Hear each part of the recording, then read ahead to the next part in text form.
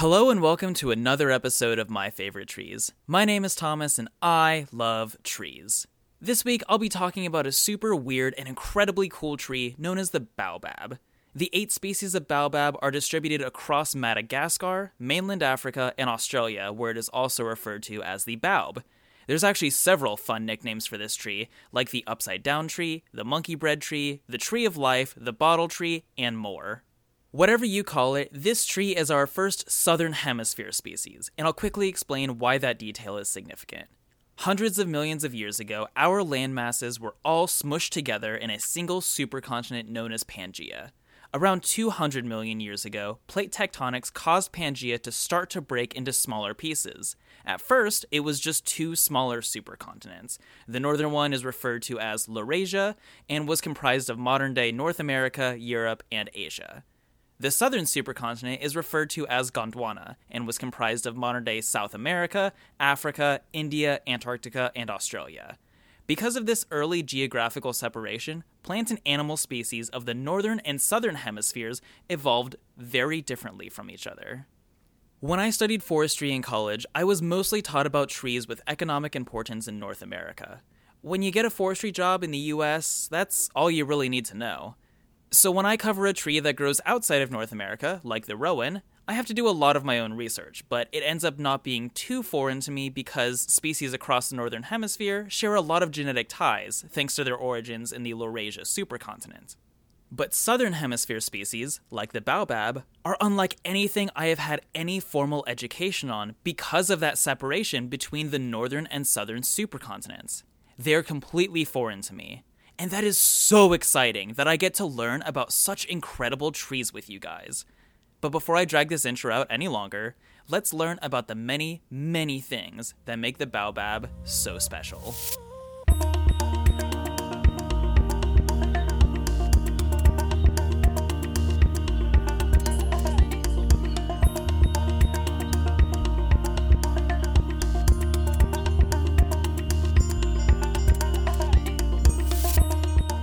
The first thing you need to know about the baobab is that it is a very weird looking tree. One of the biggest features that makes these trees so strange in appearance is the size ratio between the massive trunk and the very small canopy. These trunks are thick.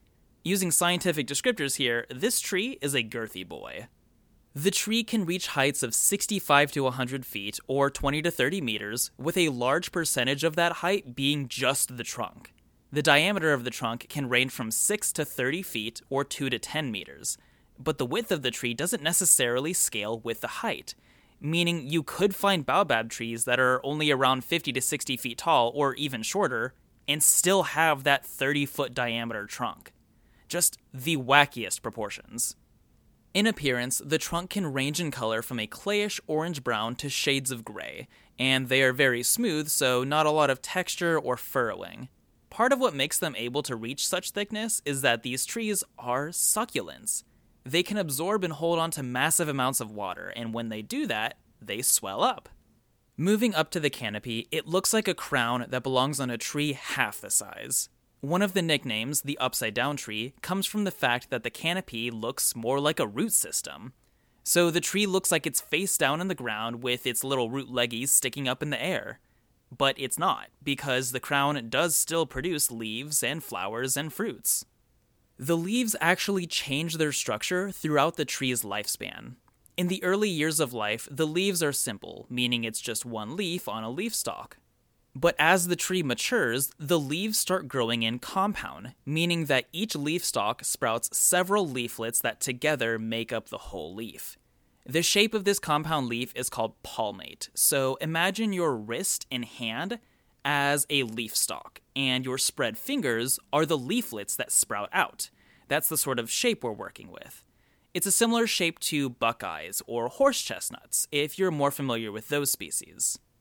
The flowers are very short-lived and utterly fascinating. They are only reproductively active for 15 hours. Most other plants have a flowering season. We see plants bloom for a couple weeks. Because the opening process of most flowers is so slow, the movement is never really visible to us without a time-lapse camera. The baobab flower opens so fast that its movement is actually visible to the naked eye. The open flowers are composed of 5 papery white petals, and in the middle is this dandelion ball-looking thing. They also tend to hang downwards, which adds to the whole idea that the tree is upside down. When they are ready to be pollinated, the flowers will open in the evening and release this stinky, sulfurous smell that basically screams, "It's time!" Because they open at night, they are most commonly pollinated by local bat species. By morning, the flower is done. It is spent, and it drops down dead with its purpose having been fulfilled. Over time, these pollinated flowers will be replaced by the baobab fruit. These fruits are gourd-shaped, ranging in length from 1 to 2 hands, depending on the size of your hands. The exterior is greenish-brown and really hard, kind of like a coconut, but also fuzzy, kind of like a kiwi. When you crack them open, you'll find this really pulpy white interior, kind of like cacao pods, if you've ever seen videos about how chocolate is made. Oftentimes, the pulpy material forms in these blocky-shaped pieces that can be pulled right out, hence the nickname monkey bread tree. In regards to what the baobab is related to, this is another story of the tree historically being in a smaller family, but in recent years being lumped into a larger family as we have learned more about the tree. Originally, it was in Bombyciaceae with durians and balsa, like where we get balsa wood from. The entire family has since been lumped into Malvaceae, which is the mallow family, comprised of cacao, hence the fruit similarities, as well as okra, cotton, hibiscus, and tilia, which is another tree I absolutely love. Tilia is also known as linden or basswood, depending on what part of the world you live in. But when I am referring to the baobab, I am referring to the whole genus, which is only comprised of 8 relatively similar species. That genus is called Adansonia, which is named for the 18th century French naturalist Michel Adanson, who first described the African baobab, which is the most widespread of those 8 species. The name baobab is most likely just a word that refers to this tree. It was first described in Latin, but stems from a Central African language. I don't think we know what other origins this word may have had. Of the 8 species, 6 are endemic to Madagascar, meaning they only grow on that island. 1 is native to Australia. Like I said, it is more commonly referred to as the baobab. It likely got there when the continents were a little bit closer than they are now, but it still would have had to just float its way over across the Indian Ocean, which is really cool. And then the other one is native to mainland Africa, and it's that more common species that I think most people think of when they hear about or see this tree. It grows across much of the continent, and Africa is absolutely massive. It even grows as far north as the southern end of the Arabian Peninsula. Another really cool fact about the baobab is that it is considered to be the longest living angiosperm. Remember that angiosperms are trees with fruits and flowers, as opposed to gymnosperms, which instead produce cones and other weird things that aren't fruits. The oldest baobab specimens have been dated by radiocarbon as old as 2,500 years. Now, there are several trees that have longer lifespans than this, but they are all gymnosperms. And I am working on a sort of mini-series about the oldest tree species, but that probably won't be done for a while. There are actually some claims that this tree can grow to be as old as 5,000 years, but at this time we don't have any solid scientific evidence to support these claims.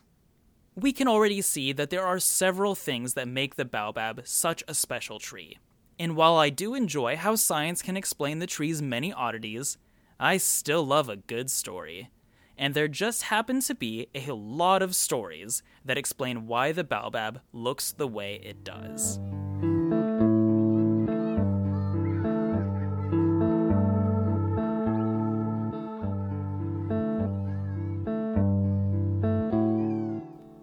One thing about African culture that I find so fascinating is the value that is often placed on the verbal exchange of stories. And when I say African culture, that's not really a thing. There's hundreds, if not thousands, of different cultures across the continent, and they don't always align with current political divisions. Anyway, a very common cultural trait is how history is shared through verbal as opposed to written language. There are, of course, some cultures, like those in Egypt, who use written language like hieroglyphics, but throughout many African tribal histories, we don't see people like scribes recording events like in medieval Europe, or anonymous peoples carving stories like Gilgamesh into stone tablets like the ancient Mesopotamians. Stories, myths, legends, and histories were shared through speech. And as much as I love reading stories in books or watching stories in TV and movies, I still really love being told a good story. And I love telling stories. And if you enjoy listening to podcasts like this one, then it's probably because this is a tradition that you enjoy as well. But one characteristic of a more verbally shared history versus written is that stories can change with the telling. It's generational games of telephone, essentially. Because of this, we get a lot of different tellings of similar stories about the baobab. There is one very common theme throughout a lot of these stories, though, and that is that this tree is upside down. We're not looking at its crown, we're looking at its roots. There are so many ways to tell the story of why the baobab is upside down. I found over a dozen different explanations, and I would like to share all of them with you, but I'm limiting myself to only 5 or so, which may still be a lot. We'll see. Reach out to me on social media and tell me which one you end up liking the most. I really want to hear it. Okay, story number 1. So God was walking around Africa, just casually sprucing up the landscape by planting trees here and there. But when he planted the baobab, it kept pulling itself out of the ground and walking around. And God was like, hey, you stop that. Trees aren't supposed to walk. Banyan. And so God just flipped it upside down and stuck the baobab in head first so it would stop walking around. Story number 2. So again, God is walking around planting trees. At first, the baobab was planted in the jungles, and he complained to God, saying, "It's too wet here." So God pulled the baobab out and planted it in the mountains. And again, the baobab complained to God, saying, "It's too rocky here." And at this point, God realized that this was just going to continue, so he took the baobab and planted it in the dry desert, but he planted it in head first so it would stop complaining to him. Story number 3. So this time God is just visiting a valley in Zimbabwe, and he started to get kind of thirsty. So he walked over to the baobab because he knew that this tree was a succulent and held water. But the baobab was like, yeah, sorry, I don't have any water right now. And God got all upset because he was thirsty. And he flipped the baobab just upside down, stuck his head in the ground. And he was like, well, maybe next time have some water for me. Story number 4. God is hanging out in his beautiful garden up in paradise. He's walking around, watering stuff, just having a good old time looking at all his pretty plants. And then he finds a baobab growing, and he was like, oh my me, ew, what is this? And he ripped up the baobab and just threw it right out of paradise, and it fell all the way down to earth and slammed into the ground, planting itself head first. Story number 5, last one. So the baobab is having a good time growing next to a small lake in Africa. It looks around and sees all these other really hot trees. It sees the palm tree, so tall and slender with its elegant drooping leaves. It sees the flame tree, so named because of its bright red flowers. And then the baobab was like, I wonder what I look like. So it looked at its reflection in the lake and was like, ah! God, we need to talk right now! And God was like, yeah, what's up? And the baobab went off like, yo, what is up with you making me so ugly and fat and giving me these weird ball things that are apparently flowers? And around this time in the conversation, the baobab spots the fig tree and sees how pretty its fruits were and just kept getting more and more upset, complaining that it got a bad deal. And God was like, oh, I'm sorry. Are you not happy with my creative prowess? Are you too good for the body I gave you? Here, maybe don't worry about being jealous anymore. And God grabs the baobab, sticks it in the ground headfirst so that it could no longer see the other trees or itself to make such comparisons. Here's the thing. I said that's all the stories I was going to tell. That's actually just the stories of why it is upside down in Africa. Even in Australia, thousands of miles away, the Aboriginal people also independently looked at this tree and decided it was upside down and made their own stories about them. My favorite of these, just the one, is that there was a god who was planting trees, and they planted the first baobab seed. And this god told the seed that it was going to grow into the absolute prettiest tree there ever was. You know, the brightest flowers, the tastiest fruit, a graceful figure. And then the baobab grew into what it did, and the god was like, excuse me, this is not what I asked you to do. And they flipped the tree over and stuck it back in head first. These stories make God out to be quite spiteful, which is kind of on point there, I think. And I feel like there's some body positivity messages to be had with some of these. Okay, please humor me for a couple more stories. These aren't about why the tree looks upside down, and they're super short. One story claims that the baobabs sprang into existence very spontaneously, hence why the flower blooms and disappears so fast. Other stories claim that the baobab possesses the souls of the dead or some kinds of ancestral spirits. Either way, there's a lot of spiritual significance with this tree. And then there's also the story of two lovers who were not meant to be because their families or tribes hated each other, but their love was so strong that they got turned into two entwined baobabs. You know, that old hat. And I swear that's it. But you can tell from all these many stories that there's some real culture behind this tree. And I really, really love that. I love these stories. I honestly don't know which one's my favorite. But even without the stories, this tree would still be loved by humans because almost every part of the tree is incredibly useful. And this aspect of it is where we get the Tree of Life nickname. For starters, the tree holds water and humans have learned how to slurp it out. Water is life. Thank you for the water tree. Medicinally, there are various parts of the tree that are considered to be a sort of universal medicine. The leaves can help with fevers, diarrhea, kidney disease, inflammation, toothaches, and malaria.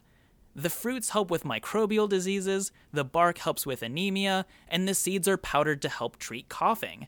And there is actually real science to back all this up in regards to the amino acids, fibers, and vitamins that are naturally found in these trees. For example, the pulpy fruit contains 7 to 10 times more vitamin C than oranges. The tree is used extensively in the kitchen as well. The leaves are widely cooked like spinach or dried and ground into a powder to be used as a thickening agent. The fruit is often dried and powdered as well to be mixed into meals. I'm talking smoothies, pastries, or even just stirred into milk or other beverages to add the vitamin content and make whatever you're eating healthier. It's also brewed into beer. Like I said, the fruit kind of looks like and can be pulled apart like monkey bread, but I don't know if anyone actually eats it that way or not. Earlier this week, I went looking for some baobab so I could try it for you guys. I had to go to a couple different health food stores, and all I could find was this expensive powder, which is just ground up baobab fruit.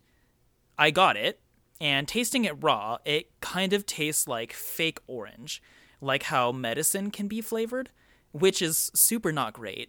I mixed it into some oat milk, and it didn't really combine super well.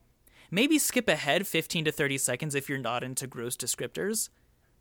But it stayed pretty chunky, and just didn't taste good. And to be honest, the nutritional facts just say I get 10% of my daily fiber and vitamin C, which I don't know, but that doesn't really feel like that much. But I'm not going to waste this powder, so I'm going to have to get creative and mix it into smoothies to cover the taste so I can actually finish it. Sorry if this disappoints y'all, but now you know. As for the rest of the tree, the seeds can be eaten raw, ground into a powder like everything else, or roasted and used as a coffee substitute. The flowers are probably the least useful part of the tree. Sometimes beekeepers will post up near baobabs and have their bees pollinate these short-lived things to make honey out of. I actually read a 15-page research paper about why the flowers are actually more useful than people think. It talked about things like cultural timing and livestock forage, but I honestly got the gist that they were just grasping at straws for a really long time, and I just didn't buy it. The baobab is also used in cosmetics. Parts of the tree that are ground into powder or oil are used in face creams, lotions, and hair products because of the content of antioxidants and omega-369 acids that are apparently good for you. You can probably find some baobab stuff at health food stores like where I got the powdered fruit. Still not sure how widespread they may be, though.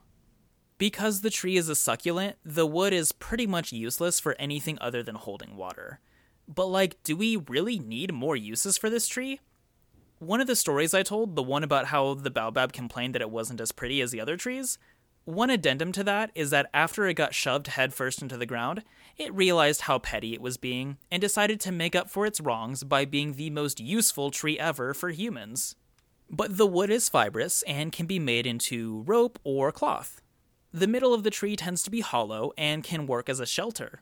There is actually one really big baobab in South Africa that is over 150 feet around and can fit 60 people inside it.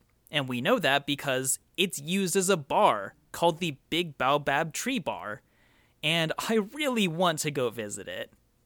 One sad thing, though, is that apparently many of the oldest baobabs are starting to drop dead.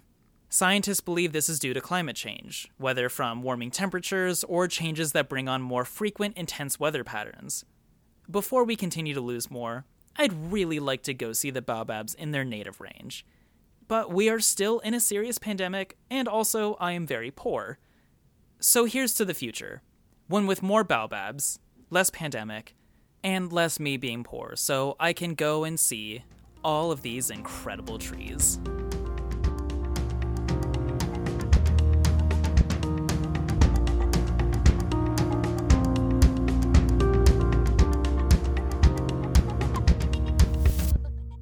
I want to thank all of you for listening to this podcast. If you have the time, leave a review on Apple Podcasts to help us grow.